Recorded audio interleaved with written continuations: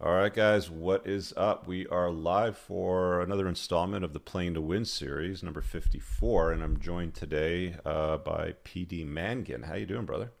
I'm doing fine. Thanks, Rich. How you doing? I'm doing awesome, and I should I should try to frame who you are before we kind of like get into it and chop it up because I didn't know you until I started using Twitter on a more frequent basis, and I see this.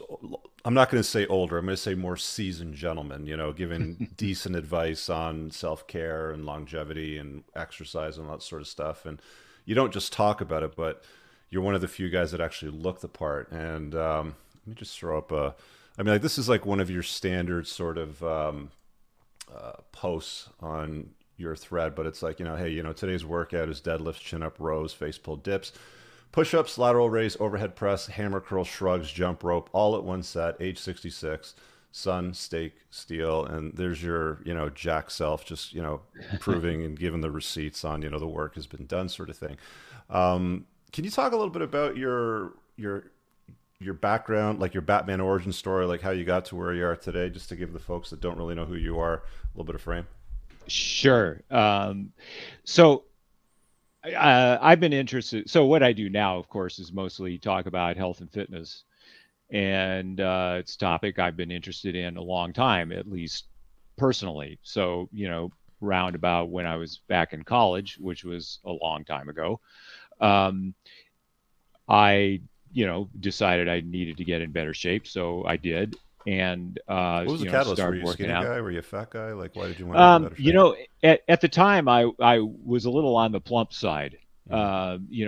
Back when I was sort of 18, 19, 20 in there. And later on, I became the skinny guy. So anyway, I can talk about that. But yeah, I just felt I remember watching the 1976 Olympics on television, sitting there on the couch, I don't know, eating something, smoking a cigarette probably, and thinking, wow, all these people are in just tremendous shape, and look at me, so I should do something about this. Um, so I got interested in it, and so a little later on, this was the 1970s. A little later on, the running craze really started going on. Nobody really ran much before then, and my first exposure to it, I thought, wow, this is kind of crazy. People are really doing this, huh? And then so I started doing it and liked it and kept at it. And before long, I was running long distances. So, Like marathons, long distances, or? yeah, so I have run a couple of marathons in my life. Hmm. And, I was doing pretty good mileage every day, go out, do on the weekends, do a long run, 12 to 15 miles, that kind of thing. And so I liked it, kept at it. And then another thing was I just I wanted to be healthy, right? So um, my my father had developed heart disease at a in middle age, pretty young age. He was not even 50. So Hmm. ultimately he lived a long life, but this heart disease certainly affected him, and I could see that, and it affected me too. I decided, like, no way do I want that to happen to me. Um, so I got on the low saturated fat bandwagon, which everybody was saying, and this especially took off, like say after around 1980. So ultimately, I became a vegetarian and a vegan. Oh, I'm really? That's a big Yes, change from your narrative today, too. absolutely. I'm kind of embarrassed to admit it now, but I did do that. Okay, so when you're Um, talking about like meat, like you're speaking from experience as somebody that was prior vegan. Absolutely, absolutely. And so really what happened, without going into long tedious detail, is I ultimately became ill from veganism, from and then from running long distances put on top of that. um, hard to say what factor was, doing what, but anyway, I became ill. And Were you the typical like thin, like almost sickly looking, like I, runner body vegan looking guy? Because I I've seen a was. few of those guys out there. Yeah, Right, right. yeah. Eventually, after a while, yes, I eventually What sort of became disease did you end became up that with way. by sticking to like a plant based diet? Because I mean, I've heard all sorts of stories like you can end up with neurological type of diseases because it's very difficult to get all the nutrients your body needs just from plants. That is absolutely correct. So ultimately, I had a diagnosis of chronic fatigue syndrome, and chronic fatigue syndrome really is not much of a diagnosis. They give it to you when they can't figure out anything else. Mm. Um, Fatigue is one of the major things that people complain about when they go to a doctor. So there's just a whole, a ton of things that can cause somebody to be fatigued, Mm. so they start investigating, in trying to figure out what the cause of it is. And then eventually when they can't figure out, if there's no seeming cause for your fatigue, then and it's unrelenting fatigue, there's certain characteristics of it, like you're not refreshed by sleep, this kind of thing, then you've got How old chronic were you? fatigue syndrome. How old were you at that point? So at that point, I was, how old was I? 41, 42, something like that. Okay. Right. Um, so then began a long odyssey. It 11 years to be precise, of trying to figure this out. And I went to numerous doctors, most of whom could do nothing for me, and a good fraction of whom didn't seem to, I don't know, didn't seem to care, didn't seem to be able to do anything, didn't, they were like, well, I don't know. They just don't seem to know most of the time, do they? Yeah, right. So, there were some good ones. I eventually found a good doctor who, who's basically willing to help, Hmm. willing to try almost anything. Um, but for many years, nothing happened, nothing got better. And eventually I came to the point where I thought, if I really, at this point, in the middle of all this, I thought I was going to be this way for the rest of my life. Um, and so at some point, I thought, well, if I'm not going to be like this for the rest of my life, I have to figure it out for myself, because the doctors are coming up with nothing. And so I decided, well, okay, I will try to figure it out. So my educational background, I have a degree in microbiology, and I've studied pharmacology as well. So, I was relatively, comfortable with going through the medical and scientific literature, and I could understand it. And so I just jumped in. Um, and one of the first things that I came across in doing this was that I figured out that being a vegan or a vegetarian was probably not a good idea. How did you come Um, across that? Like, how did you arrive at that? well, it has to do with protein intake, Hmm. um, and glutathione. So glutathione is, I'll keep this brief, not get too technical, but glutathione is the most important internal antioxidant that human beings have, that mammals have. It's By made the way, you inside asked cells. me the other day about what was in my vitamin bag, and they do inject glutathione into the bag too. Right, right. Yeah. I saw that. Yes. Um, so what had happened in my medical odyssey was that there were of course lots of lab tests done, and nothing ever turned up abnormal, or not very abnormal anyway, Hmm. not enough to explain anything. Finally, the one doctor did a test for glutathione, and um, this is a test that's not commonly done in the lab. Like, it's a special test. Only a few labs do it. Hmm. Um, and it came back abnormal. And so that was kind of a revelation because it was the first time that, anything like that had come back abnormal. So I delved into looking at glutathione. Glutathione is a protein. So it's a small protein made of 3 amino acids. So where do amino acids come from? They come from protein. And so the idea being, if you don't get enough protein or enough of the right protein, you won't be making enough glutathione. There is actually some, there are studies about this that people who don't eat meat do have lower levels of glutathione. So anyway, that was one of the first clues.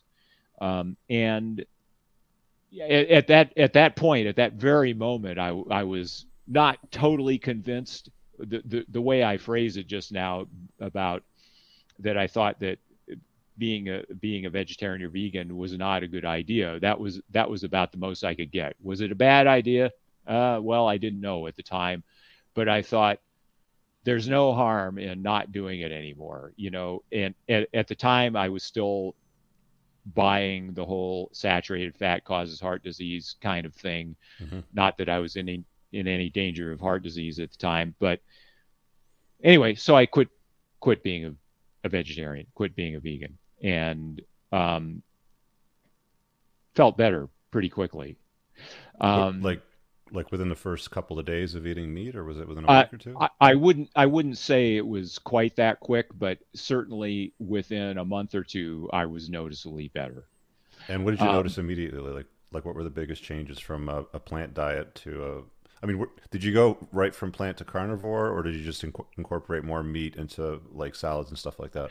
well, it was more like, so it wasn't going to straight carnivore. No, it was more like a Paleolithic diet, and I had a few stumbles there at the beginning because one of the first versions I read about the paleo diet was from someone, Lauren Cordain, who was big on, he still believed the saturated fat stuff about Mm-hmm. heart disease. So I read his stuff and decided to follow that, and I was basically really hungry all the time doing this. It was that, so it didn't last that long, that particular version. Okay. Um, but then I went more to just sort of, meat and vegetables, that sort of thing, and got rid of all the processed stuff, all the non-paleo stuff, with a few exceptions, um, and felt better pretty, relatively quickly. Can you I just spell was out for the people watching like what that looked like on a daily basis? Like, was it steak, chicken, fish, like salads? Like, what did you? Right. So, what would it be? It would be very similar to what I'm doing now. So that would be, yes, I eat steak. I eat some chicken. I eat some fish. I eat fermented dairy products like yogurt and cheese, and I drink coffee and tea. I drink red wine. I eat a few vegetables.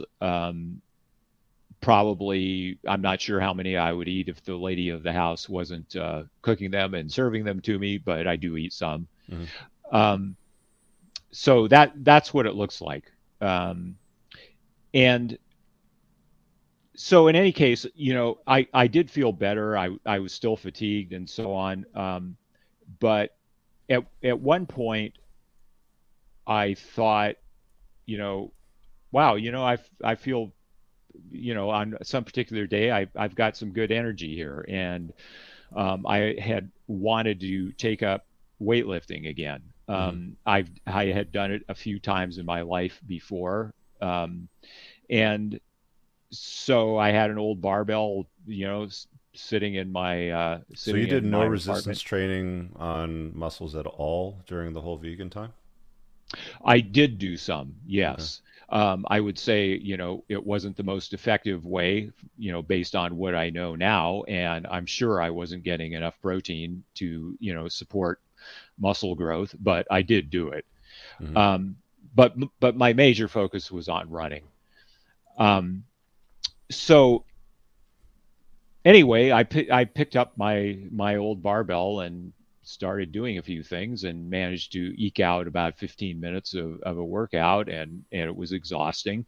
And then I rested a day, and then the day after that I did it again, and was feeling better. It felt good to do that, and after a few weeks of doing this, I realized I needed heavier weights, and so I went and joined a gym. Hmm. It's something I'd never done before, and just kept at it.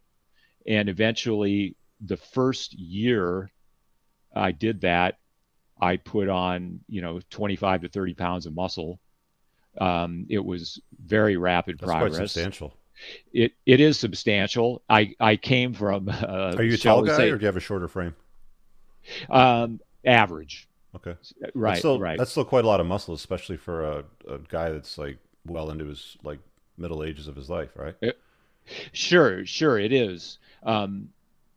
I came from I was very thin to begin with, right? Mm. So a lot of that was just Like working out hard and eating. the picture you have here on your Twitter banner at 53, like that to me looks like a standard vegan runner, Exactly, and right? that's what I was. Okay. Yes, right. Although by that time I wasn't able to run because of my fatigue, but yes. So that photo you just showed, that is the base of that's where I started in my weightlifting, and um, so I did it. I put on a lot of muscle in the first year and Hmm. felt really good, and then at some point along the way I had told myself that if I ever figured out, if I could ever get out of this, if I could ever fix myself and figure out how it's done, that I should write about it. Hmm. So at some point later on, I was like, all well, and I thought, oh yeah, I remember I was going to write about it, so I did, and so I wrote a book. First one, it was about chronic fatigue. Put it up on Amazon Kindle, and then after that, I was like, well, what am I going to do now? Well, I guess I'll just keep writing, and so I did. And I have started my website and wrote some more books. Eventually, ended up on Twitter, which is my main venue these days. It's just a much more, I don't know, readily available format to get to people. Hmm. Um, and so end of story. That's my origin story. All right. That's how I got where I am here. Yeah, I had no idea that you were a vegan runner for a length of time. I mean, I came across you about a year or so ago, I think, and I've just found that the content that you've put out has been quite useful, especially when it comes to self care and health. And I mean, you seem to have the same sort of mindset when it comes to life and everything else too. Um, but the weight training for you started at age 53, roughly. Right. That's right. That's when it started in earnest up How until now. And I don't know if you can answer this because I mean you started at 53, but how is weight training at that stage of your life as a guy different from somebody that might be in their 20s or 30s? I don't know that it is so different.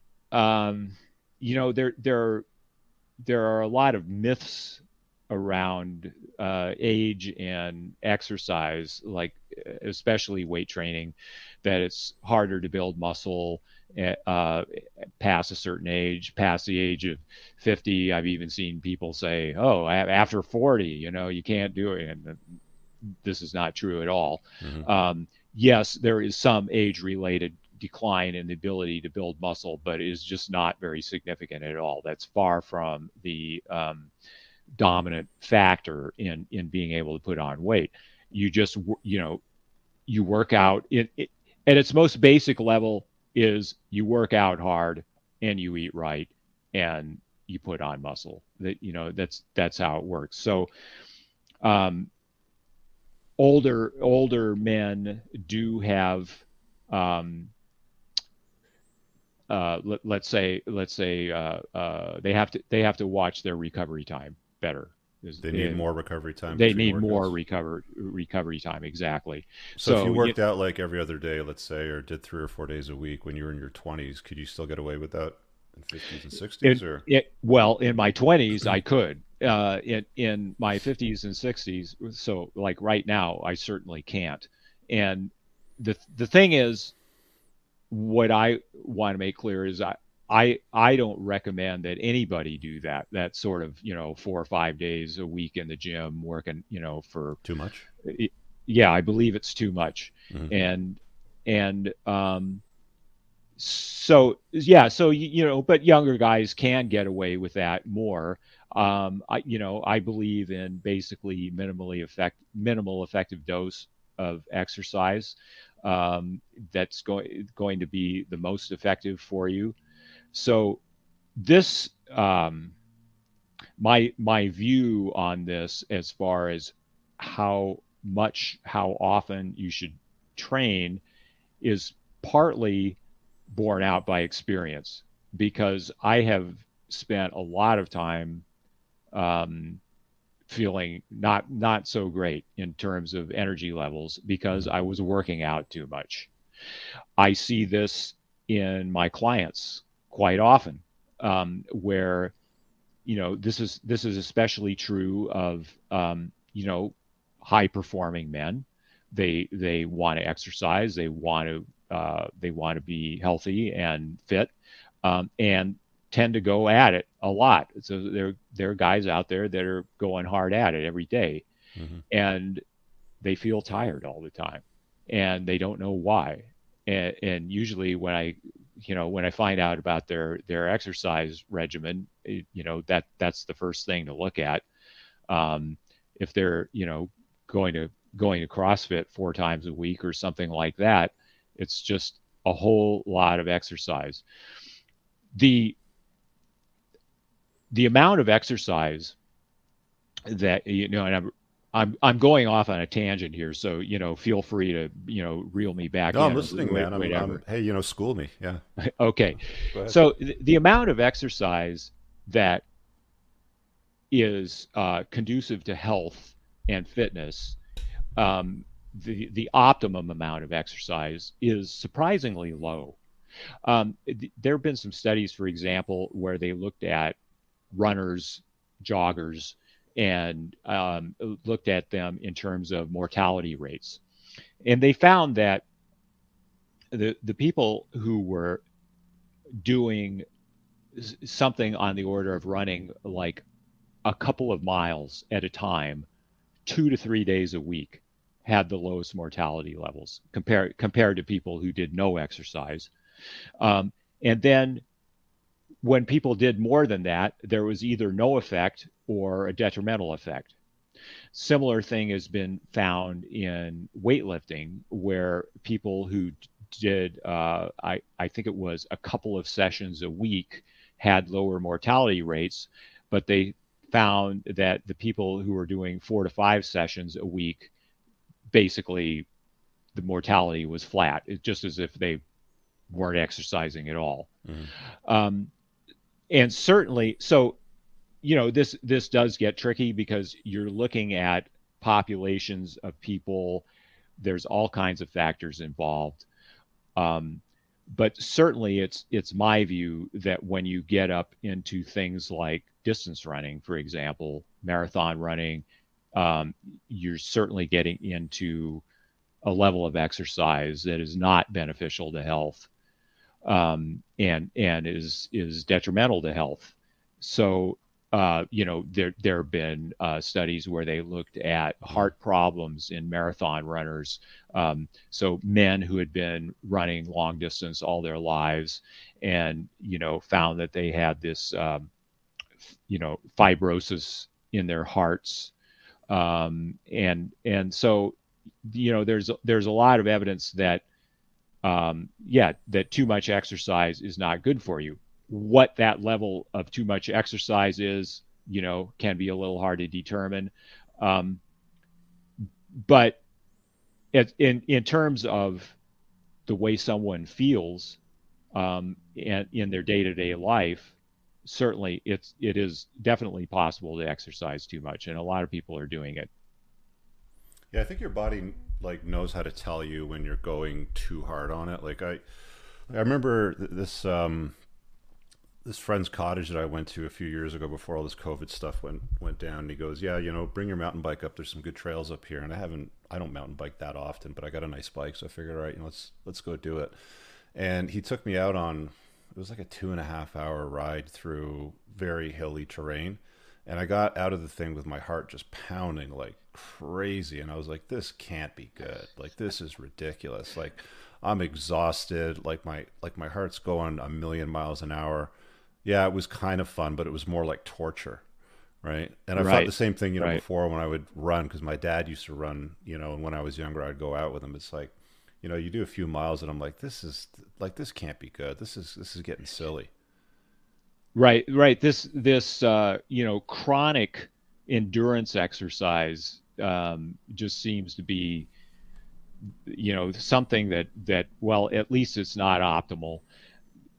There's been a lot of interesting work done in the last couple of decades about high intensity interval training. So this is something like where people, when they do it in the lab, this is how they do it. They sit on a stationary bicycle with, fine-tuned controls, so they have the resistance adjusted just That's where you're right. And wired up to everything with a mask and well, that particular thing with a mask would be so for VO2 max testing. mhm. But this particular protocol for high intensity interval training is just, basically getting on the stationary cycle and riding all out for 30 seconds. Mhm. And sometimes even shorter. So there have been direct head to head comparisons of this type of exercise with aerobic training, cardio training. In other words, which is basically slow, steady state endurance training. It turns out that people, so they get these guys into the gym or training center, and they do this high intensity interval training, or more specifically, they call it sprint interval training, which when they do it on the bicycle, on the stationary cycle. And they do this one particular one where they did 15-second all out bouts on the cycle, interspersed with a few minutes in between at low intensity cycling, and then they do it again. So they did a total of 4 of these 15-second intervals. So a total of 1 minute of intense exercise, not including, of course, warm up, cool down, and the low intensity in between. Mhm. Do that 3 times a week. Then they compared it to people who were running on a treadmill for 45 minutes, also 3 days a week. And the same physiological changes were seen in both groups. So the 1 minute of exercise 3 times a week did the same things in terms of increasing fitness as spending all that time on the treadmill running. So intensity of exercise really matters a lot. It's a very important factor.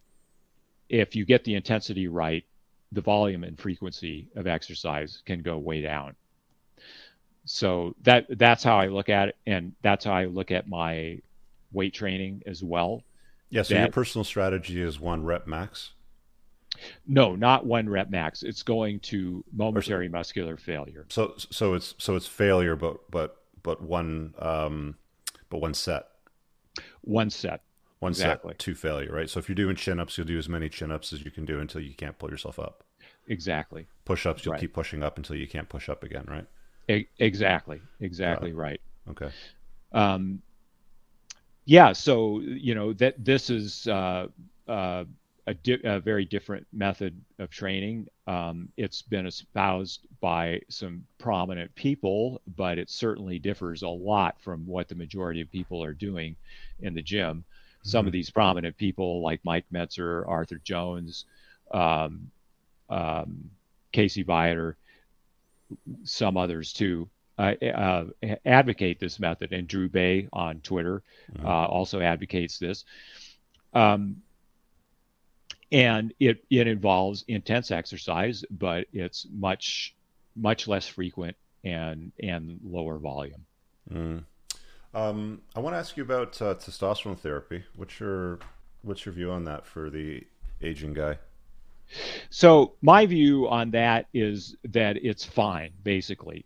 However, I think that most men would be better off taking care of the other stuff first. In other words, their health and fitness, losing body fat, putting on muscle, getting their diet right.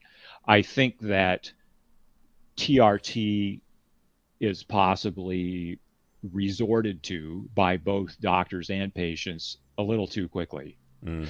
Um, that said, if somebody needs it, if they've taken care of all the other stuff, their diet, their level of body fat and their muscle and so on, their sleep, all this kind of thing, and they still need help in that area, then I think TRT is fine.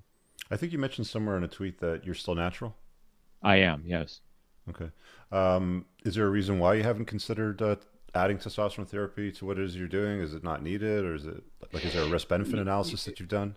Um, Not really risk benefit, no. It's more a matter of I do have a normal testosterone level, Mm-hmm. and so haven't terribly felt the need. I've thought about it. I think it. I think my. Um, I think it has a lot to do with, do I want to add something else? Do I want to be injecting myself twice a week with something that I'm just going to have to keep doing Mm-hmm. for the foreseeable future years? Um, and I'm getting along okay without it, so I just thought, well, nah, I don't think I will. Yeah, there's a podcast. I think it was on Andrew Huberman, and he had some data collected on, like, there's some anomalies out there where there's 80-year-old guys that have higher levels of testosterone than many guys in their 20s. It's not normal. It's more abnormal. I mean, I started adding testosterone therapy. I'm gonna say it was about 4 or 5 years ago, and I mean, I was already fit. I was able, in pretty good shape, but I had all the signs of, declining T starting to show up, and my levels weren't low per se on the government tables because they just, when you can't dunk the ball in the net, they just lower the net for you when you get older. So I had done a lot of research and I asked a bunch of guys around, and I figured, this is right for me. But I get what you're saying, like the whole notion where you have to rely on a exogenous source of a hormone for pretty much the rest of your life. It's a little bit daunting, right? Because I mean, like, what happens if they Right, run out of it? What happens if the shit hits the fan and it's not available to you anymore? Like, there's all kinds of questions that could come up there, right? right, exactly. Um, the Yeah, it's interesting what you mentioned about the 80-year-olds with high testosterone, because I've seen that data too. There's a small fraction of men into their 80s have Outliers, yeah. like 900 testosterone levels, something like that. Um, so the question is, how do they do it? Is there a genetic component? Well, there's a genetic component to everything. So yeah, there probably is some genetic component, but Hmm. um, are they, I'd like to see what these guys look like. Like, are they in shape? They work out, they're eating right, all this kind of thing. Certainly, if you do those things, you have more of a chance of, being one of those men that has high testosterone levels. And also, I was just going to remark, yeah, they lower the testosterone level ranges, what's considered normal. They just did this about 3 years ago, I think, where they lowered the lower end of the range. So basically, if you go to a doctor and you've got a testosterone that's anywhere within this range that they deem normal, then the doctor's going to say, you're good, don't worry about it. Mm. And that is certainly not correct. Yeah, I mean, I've seen guys message me in their 20s with their labs, and I don't analyze this shit. I mean, I'm not a doctor. I send them off, but it's like I'll look at the numbers and it's like, wow, you're like, that's some low ass numbers for a 23-year-old. Like, what are you doing, right? It's Right. interesting. I want to ask you about anti-aging. I mean, do you have an anti-aging protocol to longevity, to health? Like, is there a supplement stack that you look at? I'm just curious on what your position on that is. Yeah, so one of the things that I discovered, fairly early on looking at all this stuff was that body composition is really important for aging. So when you look at the changes that um, that someone has when they get old, when as they age, a lot of this resembles the same changes that you see in obesity and diabetes. So they're not necessarily of the same magnitude. If in other words, if somebody stays lean and fit, they're going to have fewer of these changes. But these changes do seem to be intrinsic to aging. Hmm. People lose muscle. That is a big one, that is very underrated. So if you don't consciously try to keep muscle, then you're going to lose it. And this starts from a very fairly young age, say the age of 30. There's It's also a been direct seen. correlation, if I'm not mistaken, between skeletal muscle mass, like lean skeletal muscle mass, and diseases. I think like Alzheimer's, dementia, like there's a lot of degenerative diseases as you get older as a guy that you're more likely to get if you don't have, I mean, not bodybuilder size muscle obviously, but like lean skeletal muscle on your body where, I mean, I tell guys, look, if you can't do 20 push-ups, 10 chin-ups and skip rope for a minute or two, at least start there. Like that's a basic foundational sort of like requirement for most guys, and that should be the same if you're 30 or 50 or even 60. I mean, you should be able to do something basic like that at any age. So what's the relevance to the amount of like skeletal muscle mass when it comes to minimizing, limiting aging, degenerative diseases and all that stuff? So skeletal muscle is uh, one way of looking at it is it's a metabolic sink. So most of the energy that you use has to do with skeletal muscle, Hmm. and I mean, unless you were if you were completely sedentary, a lot of the energy just goes to maintaining your basal metabolic rate.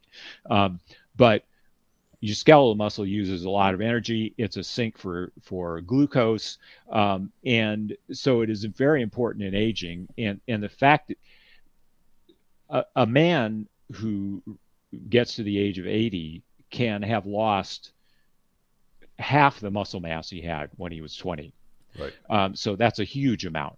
Hmm. And so one consequence of this is that people become frail, and they become, if this goes, of course, we're generally talking here about quite elderly people, but if you get frail enough, then you need help living. If you can't get out of your chair by yourself, and this happens a lot, Hmm. and then people end up in nursing homes for this reason. But as far as your overall health, there's definitely a correlation with the amount of muscle you have. There's a correlation with mortality. So with people have more muscle mass, they have lower death rates. So all these things, and then regarding these changes that, like I was saying, that resemble diabetes or obesity, you can fend these off with having more muscle mass with doing strength training. So as far as anti-aging goes, I consider strength training to be fundamental. And the other part of the training and with regards to aging is keeping body fat off is very important too. So, there's older people generally have poorer metabolism. So this has actually been looked at. So for example, insulin sensitivity, which is really important. They look at these older people. Their insulin sensitivity is not as good as people who are younger. However, when they control for waist size, they find that there's little difference. The difference is that these older people put on body fat, put on visceral fat. Mm. And if you can keep that off, then your insulin sensitivity is going to be very nearly that of a younger person. Speaking of It's insulin sensitivity, what's your take on metformin as an anti-aging compound? Do you take that? Is that something that you recommend? I have taken it from time to time.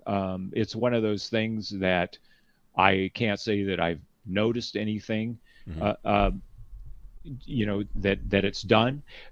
The So this is interesting. So metformin is an anti-diabetic drug, Hmm. and so this fits in with what I was just saying. As people age, they have these manifestations of something that resembles changes towards diabetes, and this also so metformin, an anti-diabetic drug, fights aging.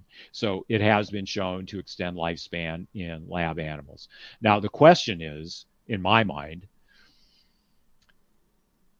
does metformin do anything for someone who is already lean and fit? Or is it merely combating what we, uh, are basically our modern food environment, our modern sedentary environment? What is it doing? I've thought about this a lot, read about it a lot. My view is yes, it may do something for older people who are already lean and fit and doing everything. It obviously, like with so many things, it does more for people who need it more. Mm. So yeah, so there's going to be a clinical trial of metformin, to to uh, to look at its anti-aging effects in humans. Um, One thing about metformin is it's dirt cheap. You can pick it up for like 5 or 6 cents a tablet, and it's generic. So there's very little incentive for people to study it. Mm. In human beings, most of the work has been done in animals, but of course, a lot of people take metformin. It's the most prescribed anti-diabetic drug, so they've looked at a lot of these populations too. What about other compounds? I was watching this conversation with Dr. David Sinclair, I think is his name. Do you know who he is? Yes, I do. Uh-huh. And Huberman. They were talking about anti-aging and longevity, and I think the two compounds that stood out were resveratrol. I don't know if I'm pronouncing that right. That Resveratrol. Yeah, that's it. And something else called NMN, which studied in lab animals, apparently extended their lives like by something like 30%. Like lab mice like live 2 years max is pretty standard. They were seeing them live to like 4 or 5 years. Um, what do you know about that stuff? Yeah, yeah. So this is interesting too, from the same point of view as metformin. So NMN is nicotinamide mononucleotide. There's another similar compound. They're not the same, but nicotinamide riboside. These are both forms of vitamin B3, nicotinamide or niacin. And so nicotinamide is not exactly the same as niacin, but they are both forms of vitamin B3. Um, so it's and they make a certain compound NAD plus that is important in metabolism that declines with age. So this is the basis. I tried taking NR, nicotinamide riboside. I tried taking it for a month, didn't notice anything, and it was quite expensive, so I stopped. There's also some evidence, and these people like David Sinclair or Charles Brenner is another one, might dispute me on this, but there's also some evidence that just taking plain old vitamin B3 nicotinamide will do the same thing Hmm. as far as raising your levels of NAD plus. The other thing is that if you look at what happens when people go on a low carb diet or start exercising with intensity, is NAD plus levels also go up. So just like with metformin, what we're looking at here is this really doing is this going to help lean and healthy people who are already lean and healthy who are old, like NMN? Is it going to do that?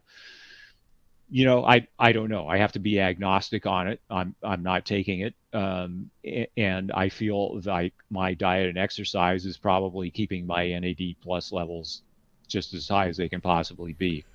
And if you take vitamin B3, nicotinamide, plain old, see these supplements like NMN or NR.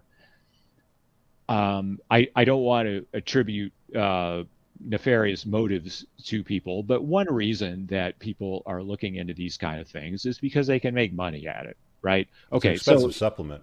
Very sure, expensive supplement. sure, Yeah. and so there's nothing wrong with making money, but if taking plain old vitamin B3, which is really, really cheap, it works the same. Obviously, they're not interested in looking at that. Mm. There's a very similar one. A recent article was published on this new supplement called Rejuvent, and Rejuvent.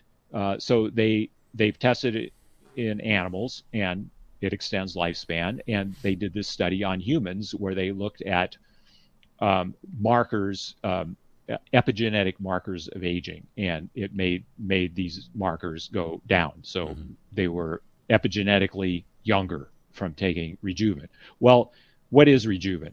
Rejuvent is a compound called alpha ketoglutarate and some vitamins. So alpha ketoglutarate, you can go on Amazon and buy a big bag like this from bulk supplements for, $20, right? So, but who's going to make money at that? So they have to put it into a proprietary formula, and so they can say it's got alpha ketoglutarate and some vitamins, special vitamins, and give it a name, and then test it on humans, and then they can say, see, look, this study shows Rejuvent, and then sell it for 50, $100 a month, whatever. So this dynamic is going on a lot. Rapamycin is another one, a very promising anti-aging drug, and it's more expensive than metformin or Rejuvent or NMN or anything like that. However, it's still generic. Nobody has an incentive, to really study it in humans. As far as resveratrol is interesting. I took it for a long time. I'm no longer taking it. Resveratrol has never been shown to extend lifespan in mammals, right? So it's extended lifespan in some lower or so-called lower organisms like worms and flies, but they give it to mice. It helps protect against the effects of a high-fat, high-sugar diet in mice. So he actually said so. Sorry, just to correct that. I think he said that if you take it daily, it doesn't have much of an effect. But he said that if you take it every other day, then that's when they saw the longevity effects on the lab mice. Well, I don't know about that. The one big study that came out maybe 15 years ago that or 10 years ago that seemed to result in a lot of people losing interest in resveratrol was that it did not extend lifespan of these mice, that it did protect against the high fat, high sugar diet. But so this is another thing similar, like I was just talking about with metformin or NAD plus. It's like, what is this doing? Is this protecting against a horrible food environment, a horrible sedentary environment, or is it really fighting aging? Disentangling these things is difficult because everybody's living in this environment, and pretty much, over 80% of the U.S. population is either overweight or obese, and it gets worse as is that people what the number get is older. now? It's like about 80% now. It is, yes. Wow. And a lot of the rest of them are skinny fat. So it's same. Yeah. Only one study showed that only 12% of the U.S. population was metabolically healthy. That's horrible. Yeah. And they're cramming all these jabs down everybody's throats, and you don't do these, you don't get to go anywhere. But they never say anything about losing body fat or eating properly. That's right. That's right. This is something that I've talked about quite a bit over the last year and a half. Obesity, diabetes, those two, along with pure chronological age are the biggest risk factors for having severe COVID disease, and also vitamin D deficiency. Yeah. I mean, vitamin D, um, again, it's dirt cheap, It's just free. like some of these things we were talking about, and nobody's mentioning it. I got to ask you though, like, to be specific, because I mean, you look good for your age. I mean, it says on your Twitter you're 66, and your skin doesn't look 66. I mean, people might even argue watching this, like, I'm in my late 40s, that we look the same practically as far as the skin condition. Like, what do you take as far as supplements for anti-aging for yourself? Is there anything that you rely on at this point, or is it just lots of water, good diet, and exercise and sunlight? I do take some supplements. As far as my skin, I guess, uh, genetics again probably has something to do with it. My mother had nice skin into a very old age. Um, but I do take some supplements. I do credit diet and exercise with a lot of what I look like and how I feel is certainly the most important thing. Uh, people people and I'll tell you about the supplements, but people want to there's this idea of adding something versus subtracting something. So, people want a magic pill, something to take that's going to, um, you know, um, negate their bad habits or, anything else they're doing, Hmm. rather than, subtracting what they're doing that isn't helping them. So, I mean, this phenomenon is not just in the world of supplements or something like that. I mean, every doctor deals with it, right? So, somebody, goes to the doctor and the doctor says, well, you've got diabetes. And the patient says, okay, doc, give me a pill, rather than, change the conditions that led them into diabetes. Right. So this is just, everywhere. That's what people are like. So anyway, yes, diet and exercise.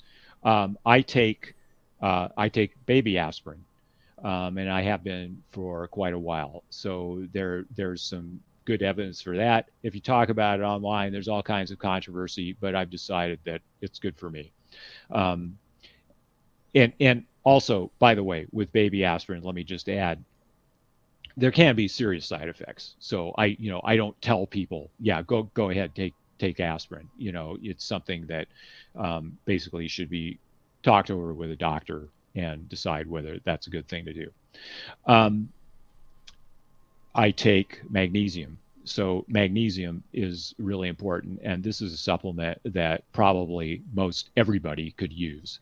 Is there a Um, version that you like? Threonate, chelate, I take magnesium citrate. citrate? Okay. There are some other good ones, like glycinate is a good one. It I think it theonate's the one that bridges the blood-brain barrier. Like, that's better for your brain, especially for sleep too. I believe that is correct. Yes. Okay. Um, so vast numbers of people in the United States are magnesium deficient. Oh yeah. Um, and this has to do with a lot of things like, for example, monocrop agriculture has leached magnesium out of the soil, and so they're not getting as much in their diets. People used to get a lot of magnesium from drinking hard water, which they don't anymore, and then other things like caffeine and alcohol can deplete magnesium. So there's all kinds of reasons. So I do take magnesium, and I feel that most people would benefit from it.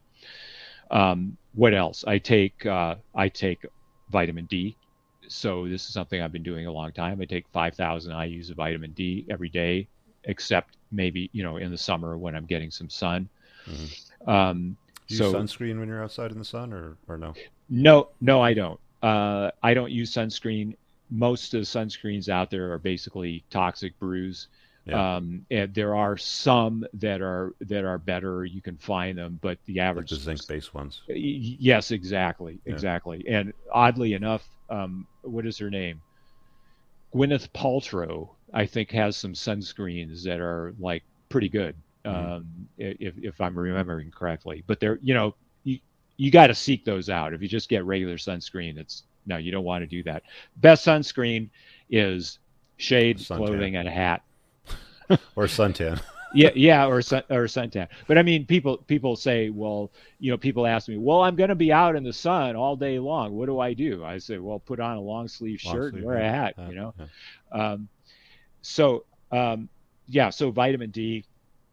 I take taurine, which is an amino acid, which has some good anti-aging effects. Um, I over the last What are the couple of years. anti-aging effects of taurine? Because I understood it just to be a cell volumizer or like an energy source. Um, it functions as an antioxidant in much the same way as glutathione does, or Oh, in is that right? somewhat the same way. Mm-hmm. Yes, and so um, our cells have the ability to make taurine, and we get some in our diet, but it does deplete with age. That's something that I've found useful for me. Here's another one: citrulline. This is a really interesting supplement. Um, Citrulline promotes the production of nitric oxide in blood vessels. So Mm-hmm. this is very important. Nitric oxide allows blood vessels to expand, to dilate, and so this is a really important thing. There's good evidence that all of this, the dilation and so on, or lack of it, is involved in coronary artery disease and so on. So citrulline helps promote nitric oxide production. So that's a good one. And It's good for gym pumps. It's also good for bedroom pumps too. yep, Blood vessels all over your body. Yeah. exactly. That's what it does. Yeah, you can find citrulline added to You just get pre-workout a supplements and big so bulk on. supplement bag off Ex- Amazon. That's the one that I've bought in the past. exactly. Yeah. Right. Right. So that about covers it. Okay, that's interesting. I want to ask you a little bit about peptides too, because we were talking about sun protection stuff like that, and I used a peptide this summer called melanotan 2. Are you familiar with peptides? I yes, somewhat, and that melanotan, is basically yeah, it's something I know a bit about, but other than that, What do I you think of these protein-based peptides as far as use in regular life? For optimization, health optimization, like all that stuff.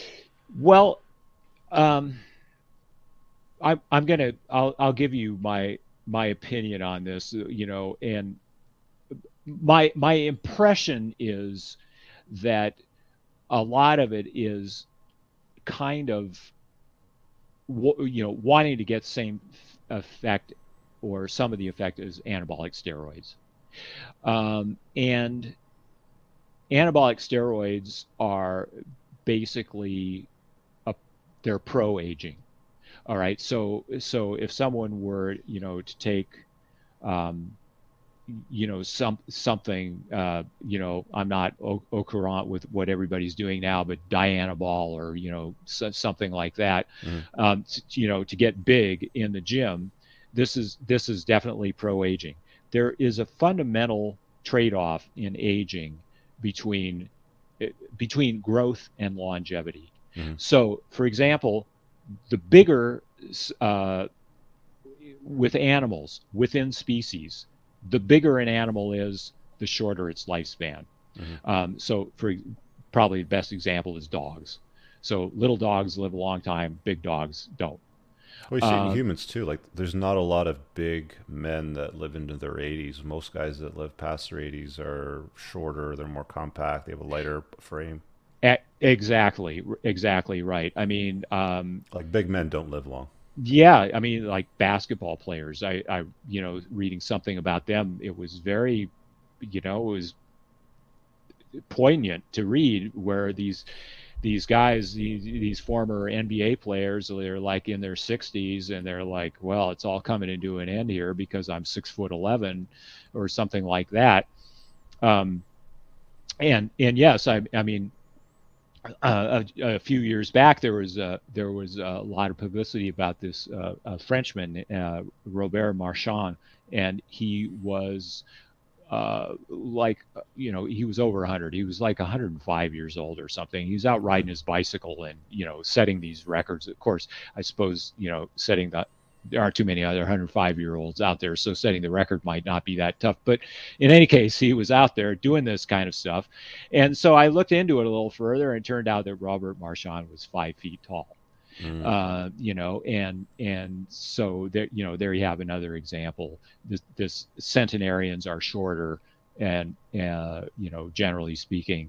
So, you know, in a roundabout way, the steroids thing, if it's making you bigger, you know, or growth hormone, something like that. Exactly. It's like burning the candle at both ends. There was a video that I watched on this channel, and he's kind of a longevity expert, and he brought some data on eunuchs to the table, and you know, collected all this information. And apparently, it's been studied quite a lot over the last few hundred years, and it's very. I think the longest study they pulled out of it was from Korea, but there was I think monks or something, and they were all eunuchs, and they lived considerably longer than the average male at the time, something like 30 or 35%. Like that's a ridiculous amount of time.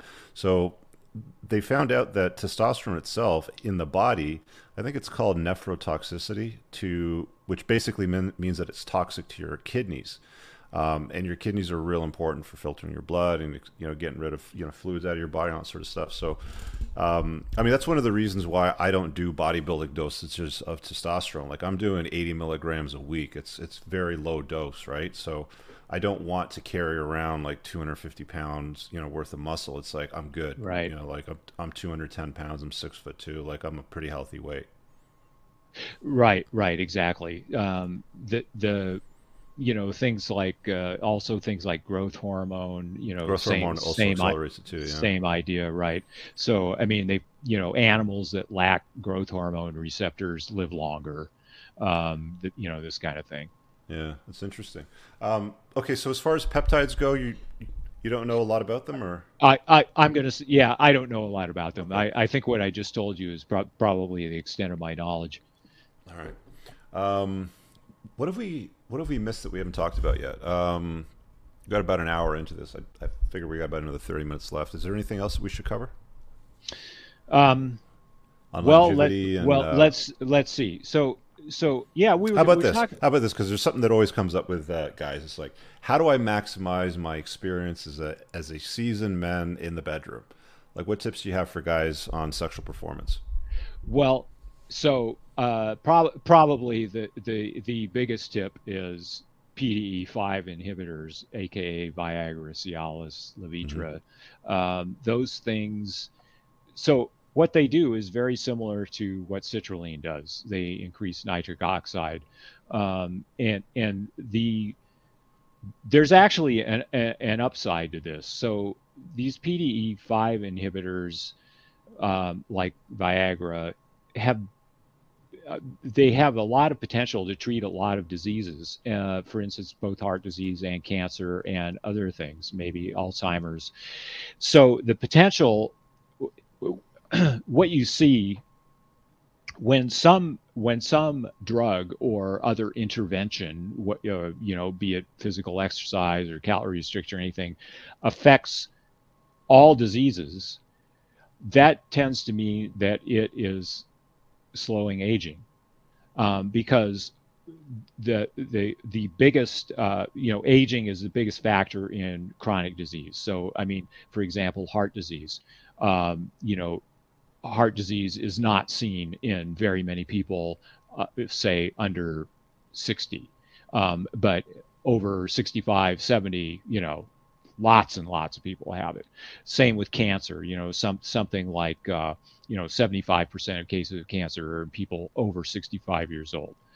And you know, dementia, Alzheimer's disease, totally rare in somebody under, let's say, 55. Very rare. So these are all diseases of aging. So if you find that a drug or intervention affects multiple diseases like this, then that's the clue that it is fighting aging. So these PDE5 inhibitors seem to be having that effect. Now, I have postulated that somewhere, someone is going to come along and do an experiment on lab animals and give them Viagra and find out that they live longer because they're taking it. Mm. To my knowledge, no one has done that yet, but I think that could happen. So these drugs are, very interesting for that reason. They're the risk benefit ratio seems to be very good. Mm. Interesting. Yeah, there Yeah. was. I think there was an ebook. Do you know who Jay Campbell is? Oh yeah, yeah. Buddy Yeah, buddy of mine actually. Yeah. yeah. I think Jay was talking about his top three stack was 5 milligram daily Cialis, metformin, and testosterone. For like a longevity stack. Testosterone at therapeutic, like low dosages, obviously. But yeah, I thought that was interesting. Um, all right. Well, I want to ask you about some personal stuff because I mean, like as a seasoned guy that's been around, I know that you followed my stuff. I wanted to get your take on, that like some of the stuff that I talk about, around, getting better results with women and all that and life. I think you said that you've been through a divorce as well. Definitely have. Yes. Yeah. What tips do you have for guys from your own experience there? Well, I think self-confidence is really supreme. This is something that I've learned about, maybe the hard way, and maybe only relatively recently in life. And what one of the themes of what you talk about that I like is, um, making yourself the center, making your, I'm not sure exactly how Putting you put yourself it, but first, your own mental point of origin, basically. exactly, Yeah. exactly right. And rather than thinking that, um, getting a woman into your life is going to solve your problems, and I think that I Usually think exacerbates them if you have them. yeah, right, right. So I think that's something I've learned. Another thing. This is tangentially related, and this is something that I talk about on Twitter, is the pack of lies that we've all been sold. And this has definitely, there's a set of lies that come with relationships and marriage and so on. There's a lot of lies that come with education, making a living, and of course, health and fitness. These things are, um, the people who are telling you these things, have ulterior motives, let's say, and let me just even say, without necessarily bad faith for many of them, but Hmm. but they do. I mean, the adage, "Don't ask a barber if you need a haircut." Hmm. Um, you know, don't ask a guidance counselor if you need more education. I mean, they will say yes every time. And Hmm. it's not just the guidance counselor in particular. It comes from society as a whole. Everybody's got to go to college, all this kind of thing. Work. Um, okay, things are very different now, for sure. I mean, I was 40 years old the first time I used the internet, so it wasn't around. So things are definitely different for a lot of guys. But the idea of going to a 9 to 5 every day, Monday through Friday, it's something you hate because you've got to make a living, and that's just the way it is something. Let's just say most men should really think deeply about this. I my personal experience is, I look back over my life, my career, for example, and a whole lot of it was spent doing things I did not like. Um, there are definitely worse jobs. I'm not going to go on about how it was so terrible, but it was, not very interesting for the most part, and often stressful and so on. Why was Hmm. I doing that? Well, maybe I didn't see any alternative. Fortunately, I do now. So I'm not saying there are set answers here, but I think that men, um, women too, really should be looking at this idea that there's this defined path through their life that is all set for them, and that's the best way. I no longer believe that. Retirement. There's another thing. Um, it's my impression that most men retire because they hate their jobs. Um, why would you retire if you're doing something fulfilling, making good money, all this kind of thing? What are you going to do? Go fishing or sit in front of Netflix?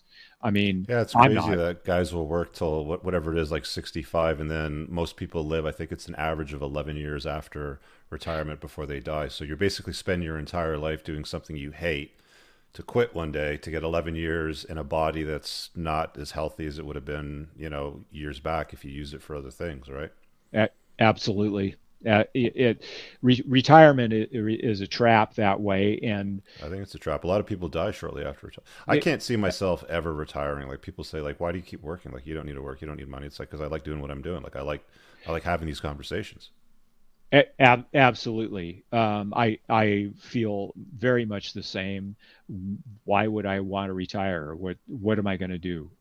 This is I'm very fortunate in that in these last few years, in these last 3 to 5 or a few more years, I've found something that I really like doing, that I'm able to do every day. That yeah, it's fulfilling. I like it. Why would I stop? Um, How did you find that? how did I find it? Yeah. You mean how did I find what I'm doing, or I mean, it sounds like you're basically defining what I would call your purpose, right? Like I tell guys to like get on a right? grind, find a purpose, like put a little dent in the universe, like, have some sort of impact on people's lives. And it sounds like you found that. I mean, could you point to anything? Are there things that led up to that? Like how would you define that? Because a lot of younger guys out there, they're like, well, I don't really know what I want to do. Right. So what led me into this was, of course, what I talked about before about my health and fitness journey. But when you are when you're working in an office, or in my case, working in healthcare, you're a cog in the machine, and you're definitely replaceable. When you're doing something that you like, you are not replaceable. What you said about finding a purpose, I think this is really all important. I think it's about well, the term I often think of is self-actualization. Mhm. So I'm sure you know about Maslow's hierarchy, where you have the basic needs and it goes on up, and at Yeah. the peak you've got self-actualization. I feel like this is something that I have looked for my life. I felt that I had things, I was able to do things, think things that should come out. But I was unable to do that until I got into what I'm doing now. So having a sense of purpose is all important. That's why retirement is so bad, because people lose their sense of purpose. Um, so yeah, how someone can find that. Well, I'm less sure about that. It would require some experimentation. If I they're, think it's just going on a walkabout and sort of, yeah, like you said, like experimenting, doing things. Like a buddy of mine once said, in the absence of clarity, do something. Like don't just sit there milling over it. In the absence of just start moving in a direction, because you're gonna walk up against a wall. Okay, that's not it. Can you walk through the wall? Can you find a way around it? Can you climb over it? No. Okay, well, let's go over in this direction, right? That's how you do it. It's not having somebody, hand it to you on a silver platter that says, "Hey, Bill, here's your purpose now. So go out and do it. You'll feel fulfilled. Like you'll reach the pinnacle of Maslow's hierarchy." It's just start doing stuff, right? Find stuff that you like and start doing it. Absolutely. In my line of work, I've talked to a number of people who've helped me out as far as the business side of things. And one of the things that has been said to me a lot is, don't overthink it. Mm. Just do it. And so, if you make a mistake, okay, you make a mistake, you correct it and move on. But just thinking about what I'm going to do, and then bringing up imaginary problems that haven't happened yet. Like, what do I do if this thing happens? Well, worry about that when it does happen. So yeah, I think just beginning to do things. If somebody is good at something and they like it and they can figure out a way to make a living at it, that's obviously, one Yeah. of the best ways to go. I mean, like you figured it out. There's a lot of people that don't even understand the basics, and you're one of those, guys, like you said, that you just started using the internet when you were in, 40 or so. So, there's there the barrier to video production, writing a book, to setting a newsletter, it's never been lower. You don't need anybody's permission to do these things today. It's completely permissionless, in practicality. I got one more question for you before we go.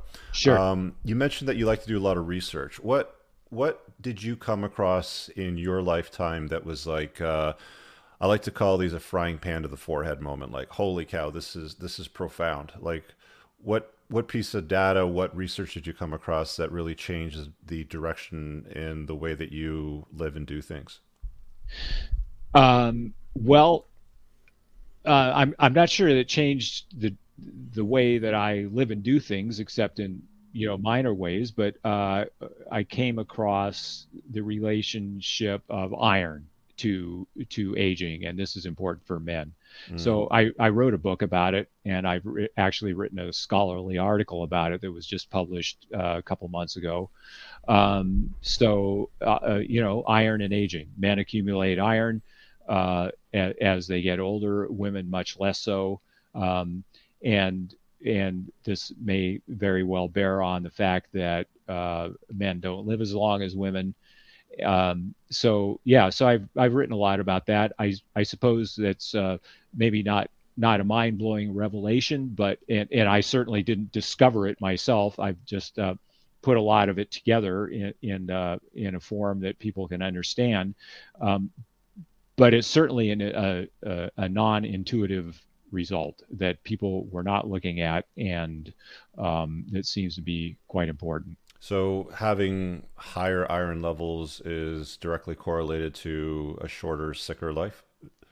Correct. It is. It is. So, And so I mean, a question for you then. So I usually do like a blood dump every 4 months or so. Like I'll go and donate blood.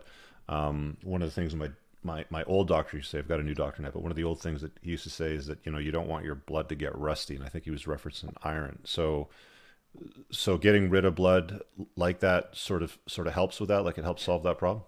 right. And I think I noticed that on your post where you were getting that IV, that you had a therapeutic phlebotomy Yeah. at the same time, right? So yes. Um, so iron is stored in the body. It's totally necessary for life, but we accumulate too much of it. Most of the iron in your body is in your blood, in your red blood cells. So when you donate blood or do a therapeutic phlebotomy, you're getting rid of a lot of iron. Then when you make the new red blood cells, the body takes iron from the rest of your body and makes new red blood cells out of it. So therefore, your overall body iron level goes down. Blood donors have lower mortality levels, lower mortality rates, lower levels of heart disease, and so on. So yes, this is how you do it. Women naturally do it before menopause. After menopause, their iron levels tend to go up after a few years to the same level as that of men. But men in their 40s have iron levels approximately 4 to 5 times higher than women of the same age, and they have much higher rates of heart disease and cancer and so on. Mm. So yes, and there are some good indications that I've theorized about in my recent article, that iron is directly involved in aging, and that keeping iron levels in a low normal level can slow aging. It's good to know. I appreciate that. Let's just throw your Twitter up. So, best place to find you, you mentioned, is on Twitter. So it's Mangan 150. Give him a follow. He also has a link for one-on-one coaching. What sort of one-on-one coaching do you do again? Yeah, I do health and fitness coaching. I've got a 12-week program, Mm-hmm. and they can contact me for further details. I've coached hundreds of people, mostly men, probably 90% men, a Mm-hmm. few women in there, but yes. Perfect. All right, PD, thanks for joining me. Appreciate it. Just stick around for a second after I end the broadcast, guys. Hit the like button. I'm going to do a cast tomorrow, just kind of like a year-end wrap-up, just what all went down in 2021. So I'll create the event later on this afternoon and schedule it in. So check that out for tomorrow. Thanks, PD. Pleasure, Rich.